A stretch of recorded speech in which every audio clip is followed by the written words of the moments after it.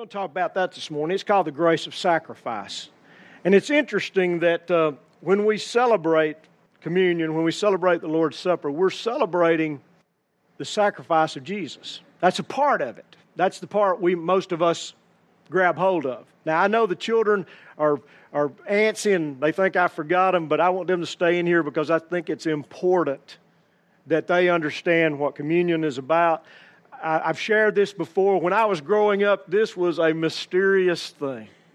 I didn't really understand why, didn't understand what. I just knew we did it so many times a year. And there were guys in suits and ties, and they served, and they were kind of gruff looking, and it was that's just the way it was. And I didn't realize it till I was an adult that this meal is loaded with significance. And it's as Protestants, we celebrate it as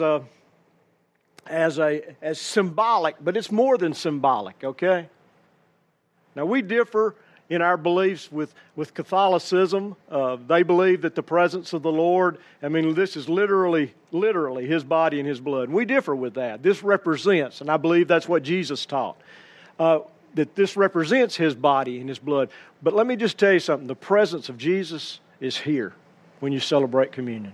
It really is. This is the one thing that ties us 21 centuries after Jesus died on the cross back to that first group of Christians. This is the one thing that we have continued and have kept in common is the Lord's table. And so when we celebrate this morning, I want our young people to understand that. I don't want them to be fearful of it. I don't want them to worry about it. I want them to look at it with anticipation because this is worship.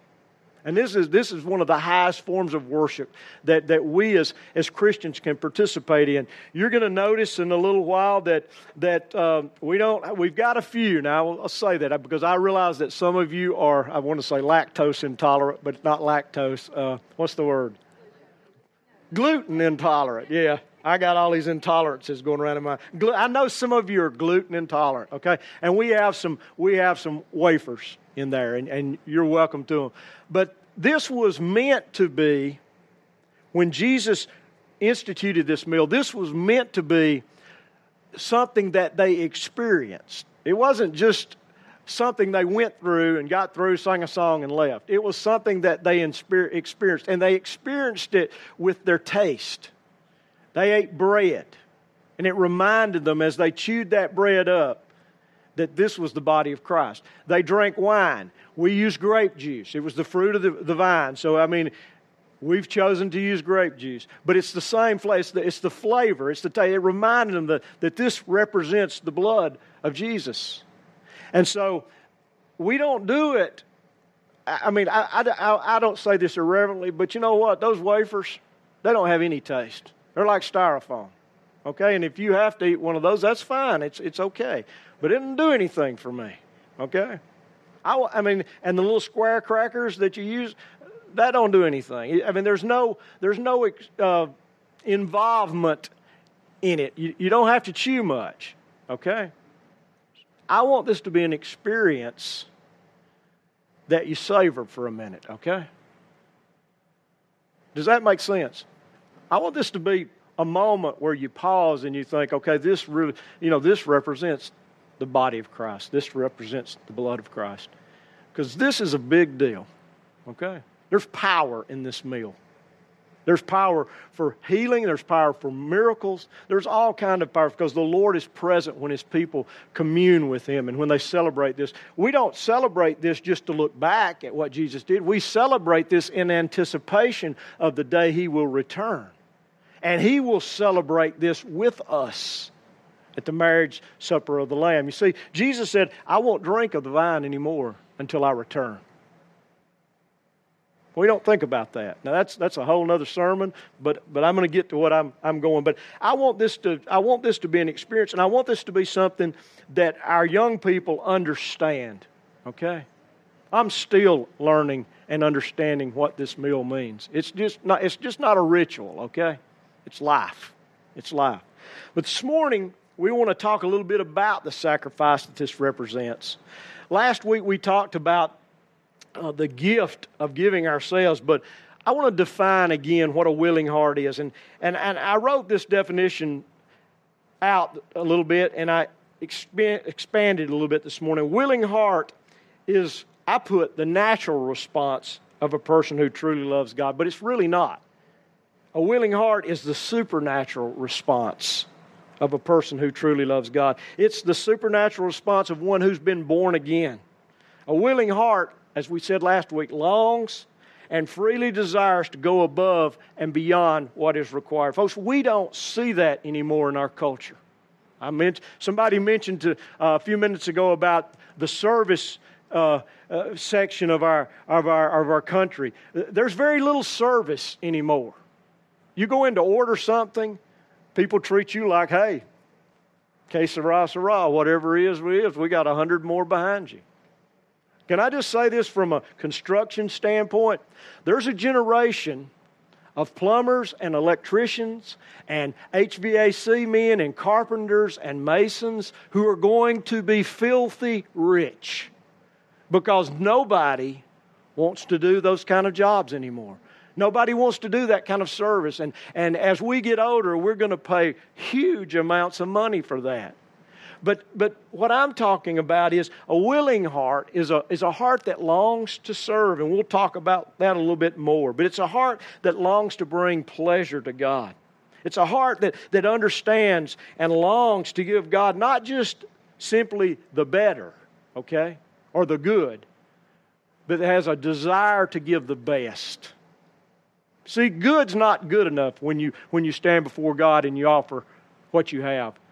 God wants the best. So the first sign of a willing heart is the gift of self. It's the surrender of all that one is or ever hopes to be. It's the total surrender of what I want to be in exchange for what God wants. And we talked about last week how obedience is just a natural resource of a willing heart. That person who with a willing heart longs to please God in everything that they do. Now, there's a second sign. That's what we're going to talk about today. It always accompanies a willing heart. And it's what I've called the grace of sacrifice. This morning, as we celebrate communion, we're going to celebrate the sacrifice of Jesus. Jesus didn't just become flesh, folks. He became one of us. He gave Himself. He gave what He was to become who we are. And I don't think we fully grasp that. Folks, He was God. He is God. He will always be God. But He existed in glory beyond what our minds can imagine. I mean, when you read the descriptions in the Scriptures of whenever someone saw an angel, or when Moses was in the very presence of God, or when Jesus was transfigured, they can't describe it. They use words like or as. Those are similes. Those are parts of speech to give us a clue that it was so glorious that they had to describe it in the terms that they were able to. When John talks about heaven, he talks about gates like pearls, streets like gold, because it's so glorious that he doesn't have the words to put it into to expression. And so he uses those similes. Jesus, folks, is God, and He became flesh. He became us. He gave all that He is to become what we are. Think about that for a minute. Just think about that for a minute.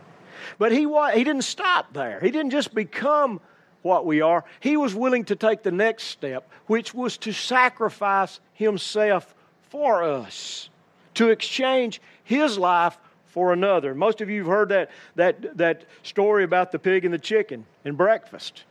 You know, the chicken says, "Hey, I give eggs." And the pig goes, "Well, I give bacon, but it takes a total commitment to give the bacon." Okay? It was the same with Jesus.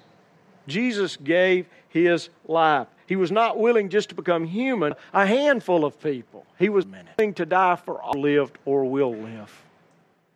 The good, the bad, and everyone in the middle.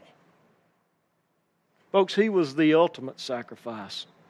And throughout the history of the church, there have been others on a daily basis who have given their lives.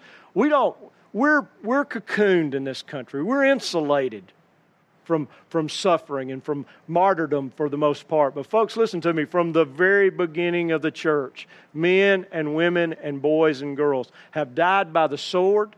They've been decapitated. They've been burned at the stake. They've been hung. They've been stoned every day. And you know what? It still continues. You say, well, why don't we hear about it? Because Christians are not important in the world we live in. Okay? They're not important. We don't hear about it because we don't make an effort to find out.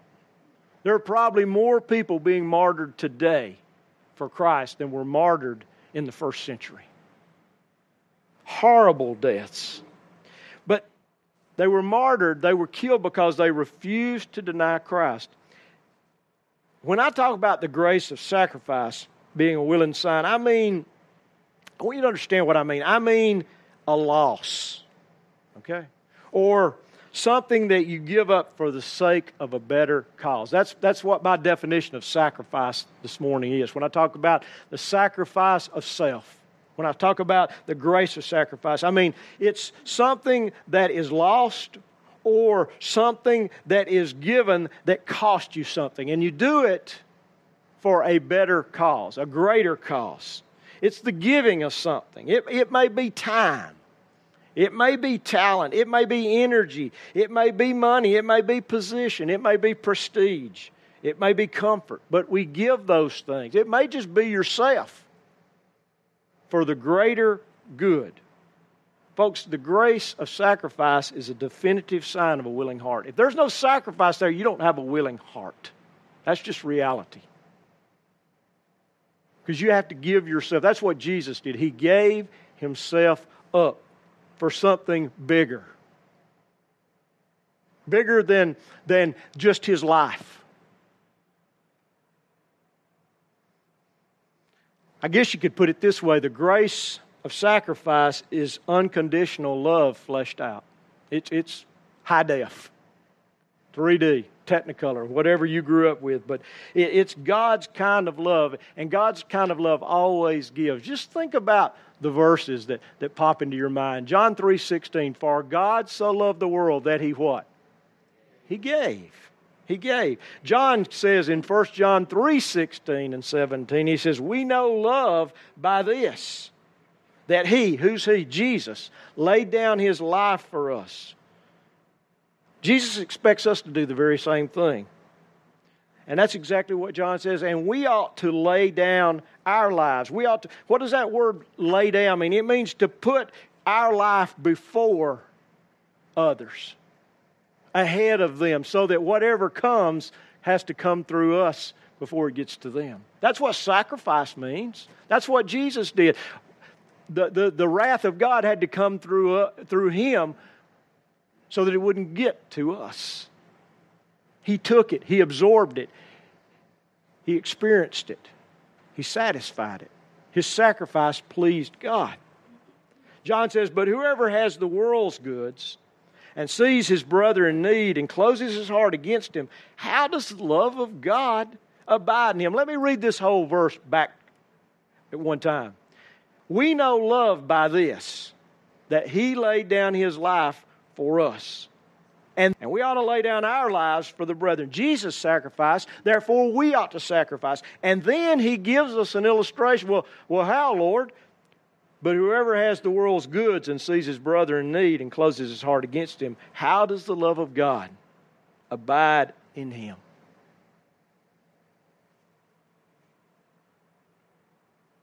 You know what John's answer to that is? It doesn't. Folks, you've heard me say this before. Talk's cheap. It's our actions that matter. A willing heart recognizes need in whatever form it appears. It sees with the eyes of God, and it responds sacrificially with the heart of Jesus. Now, I can almost hear some of you thinking, because sometimes I think this same way, God, I can't solve all the problems of the world. For about 10 years, I had a position in a church where I was in charge of benevolence, which meant everybody that was in need or wanted you to think they were in need. Okay? Listen to me. Let's just be real honest. They've made it a way to make money. Okay? And you have to use the wisdom of God, and you have to put rules and regulations into place to do the best you can to weed that out. You just don't give everybody an open hand. But I was overwhelmed with it. Okay? I mean, I'm the kind of person that when there's a need, if it's possible to meet, I want to meet it. But you can't meet every need. And folks, you can't meet every need. I can't meet every need. But, with the power and the provision and the love of God, I can meet whatever need He positions in front of me, the one He puts in my path and equips me to meet. I just have to open my eyes. And I have to be willing to sacrifice. Okay? Now, that doesn't necessarily mean money. We're too quick to do this. Okay? Sometimes that just means pausing and talking to someone. Sometimes that's pointing someone to another place where they can get help. Sometimes that's cutting someone's grass, or fixing an electrical socket that won't work, or dripping their faucet, or giving them a ride. It can be all kinds of things. Listen, money won't take care of everything. All right? It just won't. It just won't. But for you and I to do those kind of things, folks, it's going to come with a cost. It's going to come with a loss. It's going to come with a hardship for us. Because we're going to have to take time out of our day, time out of our schedule, time out of what we wanted to do, and pay attention to what God wants us to do. I have to make a sacrifice. You have to make a sacrifice. We have to be forced. Well, we don't have to be forced, but sacrifice forces us to give up something for the greater good. That's what it means to be willing. I want to paint a picture this morning because really this whole series came out of a passage of Scripture that I was reading in the Old Testament. So I want to paint a picture this morning from a passage in the Old Testament. It's in Exodus, and we'll find it in Exodus 35. But I'm going to read this passage in a few minutes. But most of you know the story of Israel. They went into bondage. They went in. Joseph invited his father down. His father brought 70 members of his family, and man, they were the guests of Pharaoh. But that Pharaoh died, and there arose a Pharaoh who didn't know them. And they went from being guests to being slaves. And folks, they were slaves for 430 years. Generation after generation after generation after generation grew up in slavery. And all of a sudden, it's not all of a sudden, God heard their cries to begin with, but God moves, and He sends Moses back to Egypt to bring His people out. That's what Exodus means. Exodus is two words, E-X, and Odos. Odos is road or pathway. X is out, the road out. That's what the word Exodus means. And so Moses leads the people out of Egypt. But you know what? Those people were slaves. They didn't have but a few possessions. They had a few cattle, a few possessions. Now, the Egyptians flooded them with gold and silver and different things. But you know what? You can only carry so much gold.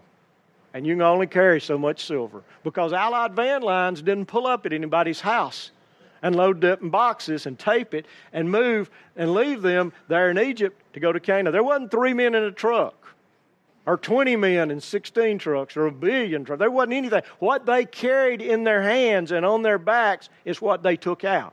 Now, they're slaves, okay? They've never had gold and silver and these dyed animal skins. They had goat's hair, and they made tents out of it. You understand what I'm saying? We've got a group of slaves, probably 3.5 million, 4 million, up to 6 million of them.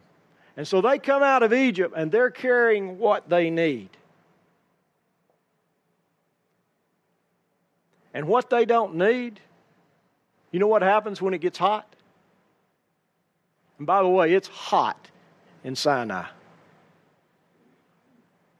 After you walk a mile or two with something that you begin to consider, you know what? This chunk of gold is not nearly as worth as much as this bottle of water. I'll guarantee you they got lighter as they went. Now, I'm not saying they threw all the gold down in the silver. I'm just saying what was important they held on to. What they needed for provisions and different things like that. They carried their possessions on their back. And everything had a purpose. Okay? And everything they carried was precious. Or they left it in Egypt, or they dropped it in the sand. And as they begin their journey, they get to Sinai, and Moses goes up on the mountain, and you know the story of that. He comes down, and God gives him a word to address the people with. And I'm going to read this passage. It's in Exodus chapter 35, verse 4 through 9. And Moses spoke to all the sons of Israel, saying, "This is the thing which the Lord has commanded, saying, take from among you a contribution." Literally, that means a heave offering. And when I say a heave offering, they were to lift it up before the Lord. It was a contribution, and we'll talk about that in a minute. To the Lord, whoever is of a willing heart, let him bring it as the Lord's contribution. And then he begins to list it. Gold and silver and bronze and blue and purple and scarlet material and fine linen and goat's hair and ram's skin dyed red and porpoise skins and acacia wood and oil for lighting and spices for anointing oil and for fragrant incense and the onyx stones and setting stones for the ephod and for the breastplate. Now, don't get all caught up in that, okay? Just listen for a minute. A heave offering was a voluntary offering. It was not mandatory. It was an offering that a person made and lifted up to God voluntarily. It was above their regular sacrifices, okay? It was just an offering. It was a free will offering. And the only requirement for this particular offering was that the person have a willing heart. So when Moses gave this speech, he didn't do a 30-minute arm-twisting deal for the offering. Okay? I've seen preachers do that. I've seen preachers, when they didn't get enough, give another one. Okay? And another one. And another one. That's not what Moses did. Moses just told them what the Lord said, and their hearts had to be willing. We read this list, and we don't think much about it. I mean, what God was asking for, He wanted the gold and the silver and the bronze. But listen for a minute. When they leave Egypt, whatever they needed to survive, they were carrying, which meant along the way, they were going to have to buy some things. You ever thought about that? They offer some of their brethren who were Moab and Ammon, they offer money for their water and for the grass that their animals ate and different things. So they're going to have to use that gold and that silver and that bronze to pay for the things that they needed on this journey, because you know what? They weren't going the typical route that everyone else went to Canaan. Everyone went to Canaan on the King's Highway up the coast. They didn't go that way. They headed out into Sinai. And so we read this list, and we don't give very much thought to the fact that they needed to buy water. They needed to buy food. They needed to build shelters. They needed to provide warmth. It gets cold in the desert at night. Okay? I don't know why or how. I just know it happens. Okay? I've been in Mexico in the desert, and I've been in Israel. It gets cool at night. And this is a rabbit trail, but it's funny. When it drops down to 60 degrees in Mexico, those people put on parkas like it's 10 degrees. They do the same in the Middle East. It's cold, but so they were going to have to build shelters. They were going to have to provide warmth. You know, those skins were going to be warm. They had to have medical care. Those oils were medicinal. They were necessities. They were not luxuries. And to give them up was to sacrifice them. These people were giving up things they knew they would need because they didn't know how long they were going to be out there. They didn't know where they were going. So it meant that they were going to incur a loss. They were going to give up something that they may need on this mysterious journey. And it was a contribution. It was a voluntary free will offering. God didn't give an amount. He didn't say how much. All he said is that the person who gives it needs to give it with a willing heart. There was no coercion. There was no forced obedience, just a willing heart. There were no pledge cards. They didn't sign commitments, just a willing heart. And I want you to look just a few verses down what happens once Moses dismisses them. You find it in Exodus chapter 35, verse 21 through 22. Everyone whose heart stirred him, and you could put her there, we'll see in just a minute. Everyone's whose heart stirred him, and everyone whose spirit moved him, came and brought the Lord's contribution. They brought the heave offering for the work of the tent of the meeting, and for all its service, and for the holy garments. Then all whose hearts moved them, who had willing hearts, both men and women, they came and they brought. Folks, all of a sudden Moses says, y'all are dismissed, and lines start to form. People start to grab stuff up, and they get in line. And they wait until they get the opportunity to give what it is that their hearts have been stirred up to give. And they're doing it for a greater good. They're giving the raw material that would be used to build the tabernacle. The forerunner of the tent, the temple, the tent of meeting that you read about in Leviticus and at the end of Exodus. They're giving the material that would be used to make the posts and the stands that the posts sat in, and the curtains that surrounded it, and the Ark of the Covenant, and the candlestick, and the table where the bread went, and the bread of the presence, and the altar, and all the curtains, and they're giving that stuff. They're giving the material that would be used to make the priest's garments, and the jewels that would be used to put on the high priest's ephod. And they were giving the material that would be used to make the anointing oil that they would use to anoint the priest, and also the offering. They're giving all of those things. They're just giving them. I mean, finally they have to say, hey, that's enough. We don't need any more. Man, that's the kind of people I want to be with. Now listen, I'm not talking about money.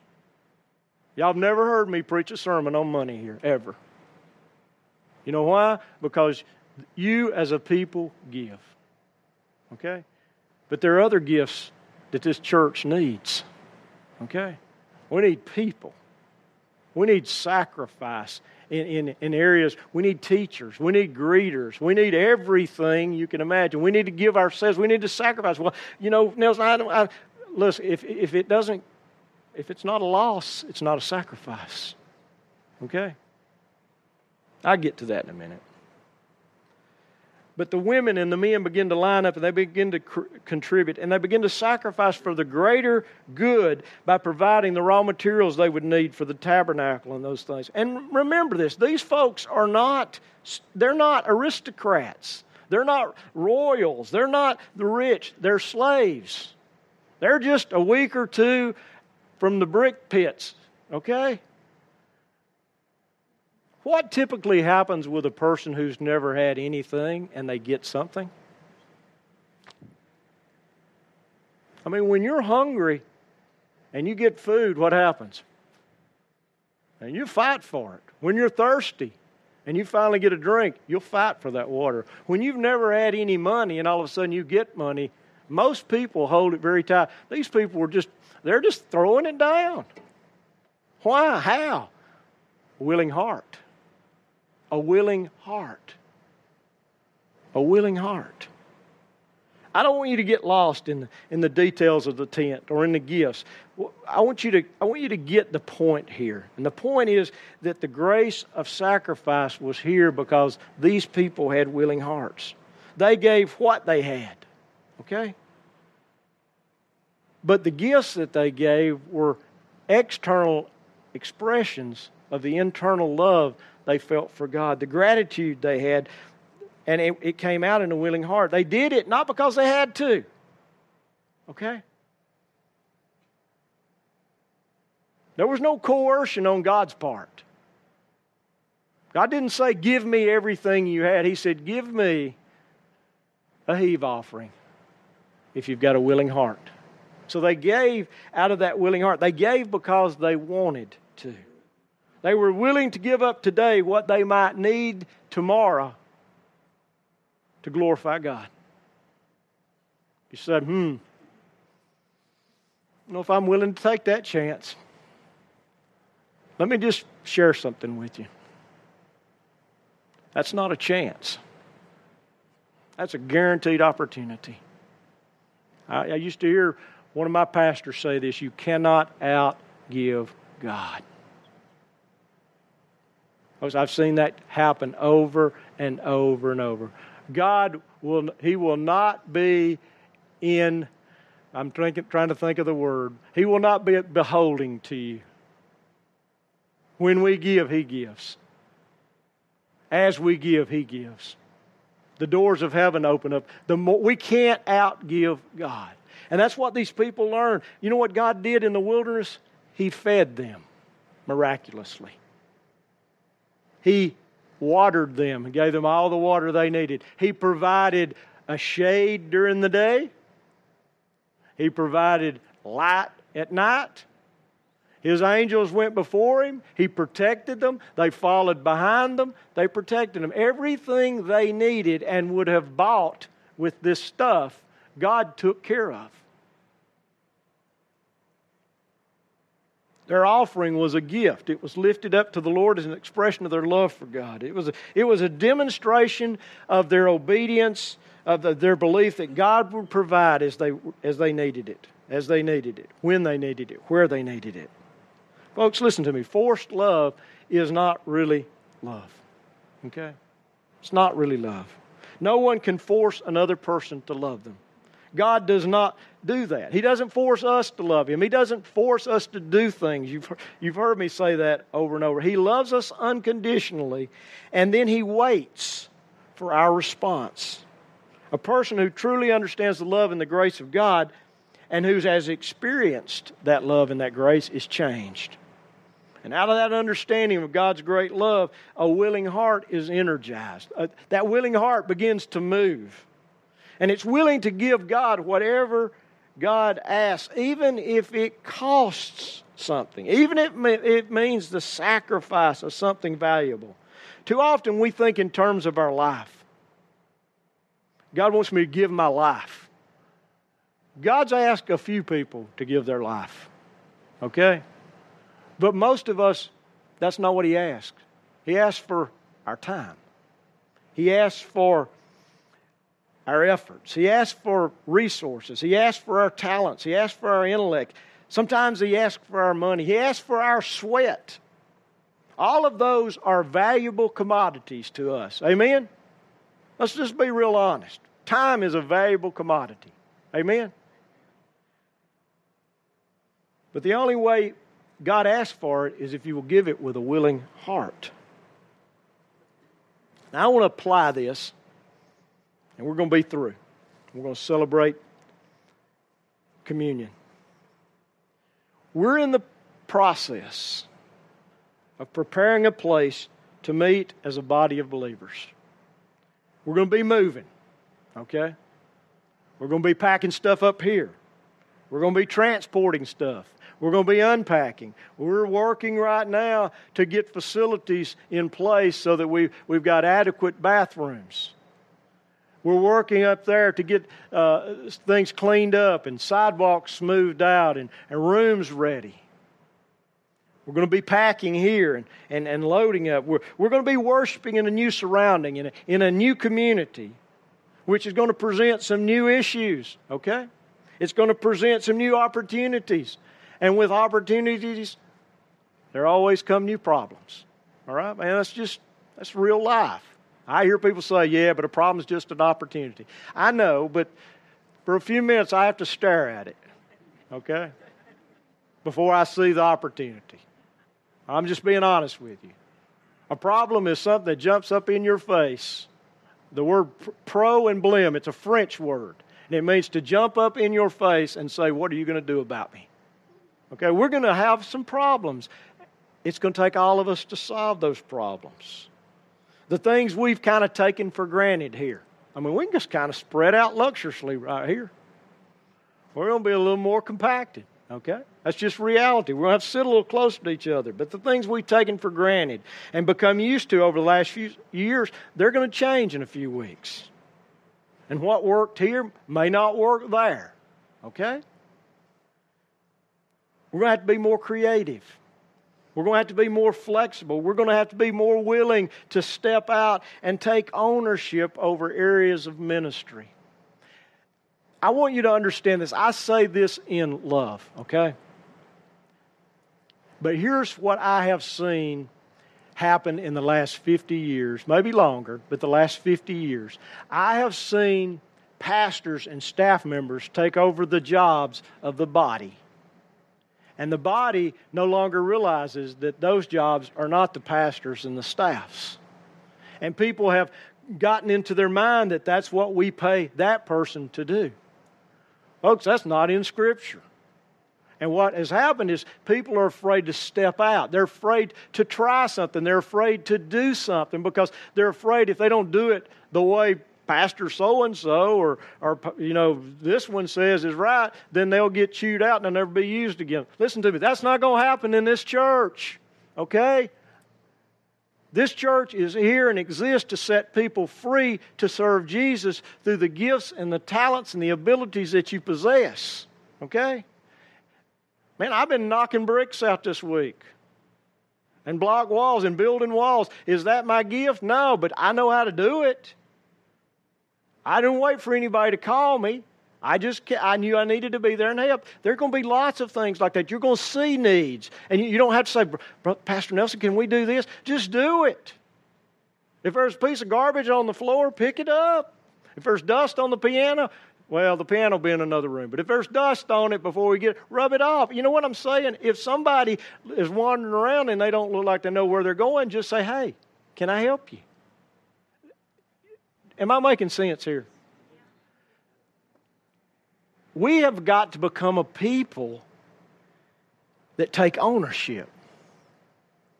This is not, I go to church. This is, I am the church. I represent Jesus in this situation. I have the freedom to solve this problem in Christ. And here's the deal. If we make a mistake, we'll pick up the pieces, dust ourselves off, learn from our mistakes, and we'll move on. If we make another mistake, we'll do the same thing. Listen, I make mistakes every day. I'm not perfect. I don't get it right. In fact, if you follow me around, you're going to be in a heap of trouble every day, okay? Because that's just the way it is. But we've got to take ownership. This can't be a place you come to on Sundays. This has to become a place, this has to become a family, a body, one, a unity, where I'm looking out for the rest of my family. I'm paying attention to what my family's going through so I can be a part of that. A handful of people can't do everything that needs to be done. You say, well, I can only do so much. Well, then do what you can do.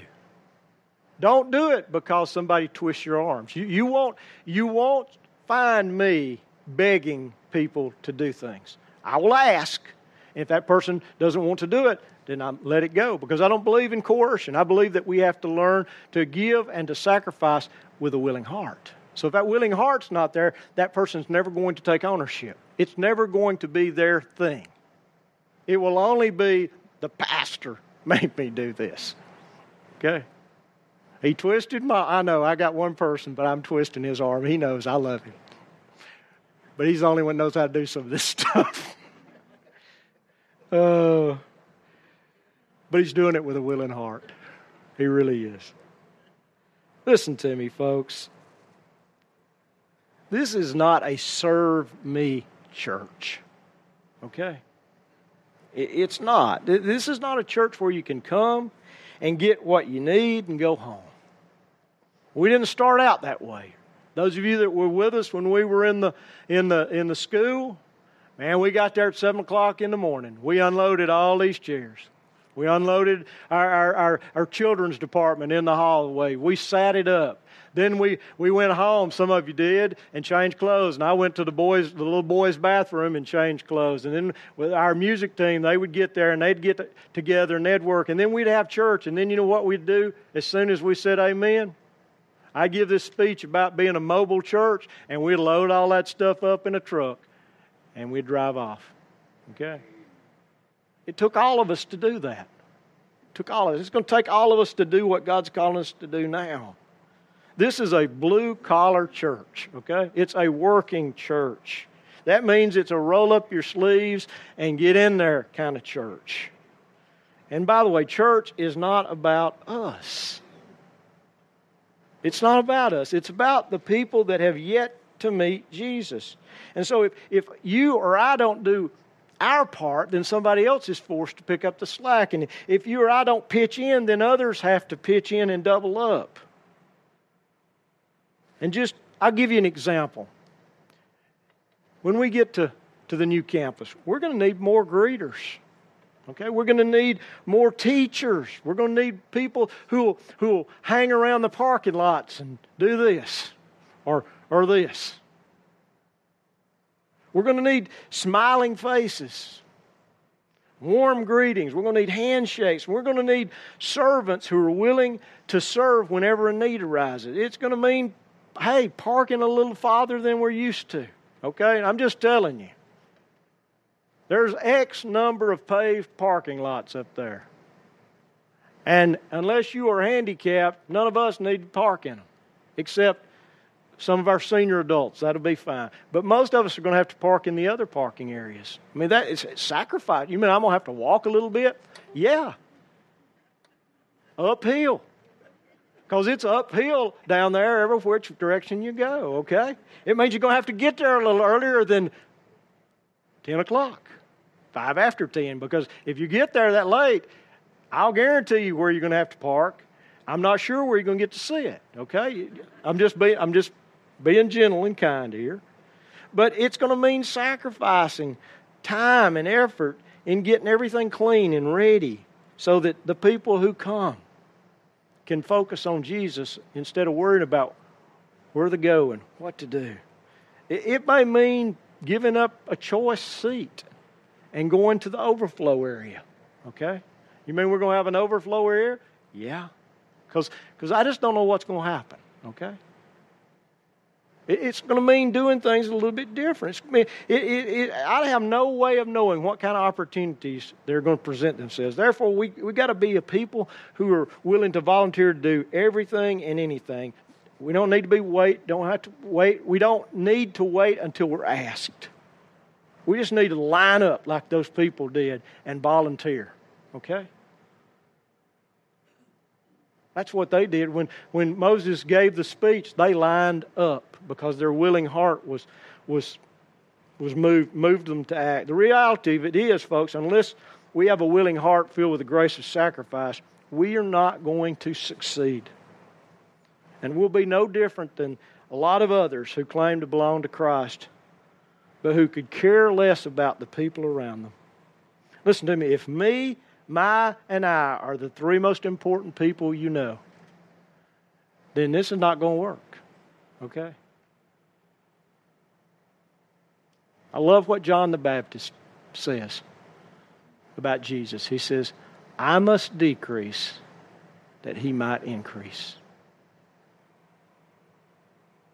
Folks, we desperately need people with willing hearts who have the grace of sacrifice, who are willing to give so that others can receive. You say, well, you know, what's in it for me? Man, there are some eternal rewards.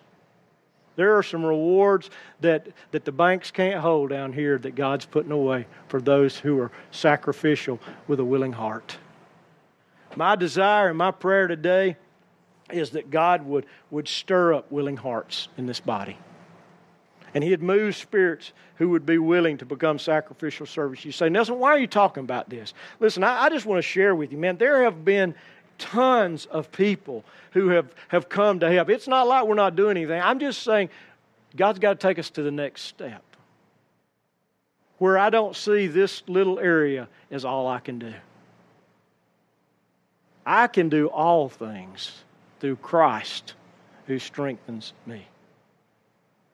Not willing to do it here, we won't be willing to do it when other needs arise. My heart's not willing. An army couldn't force me to do it. So my prayer this morning is that God would stir up willing hearts among us. Let's pray. Father, this morning. For more information on Eagles Wing Church, visit our website at www.eagleswingchurch.org or on Facebook at facebook.com/Eagles Wing Church. Thanks for listening and have a blessed week.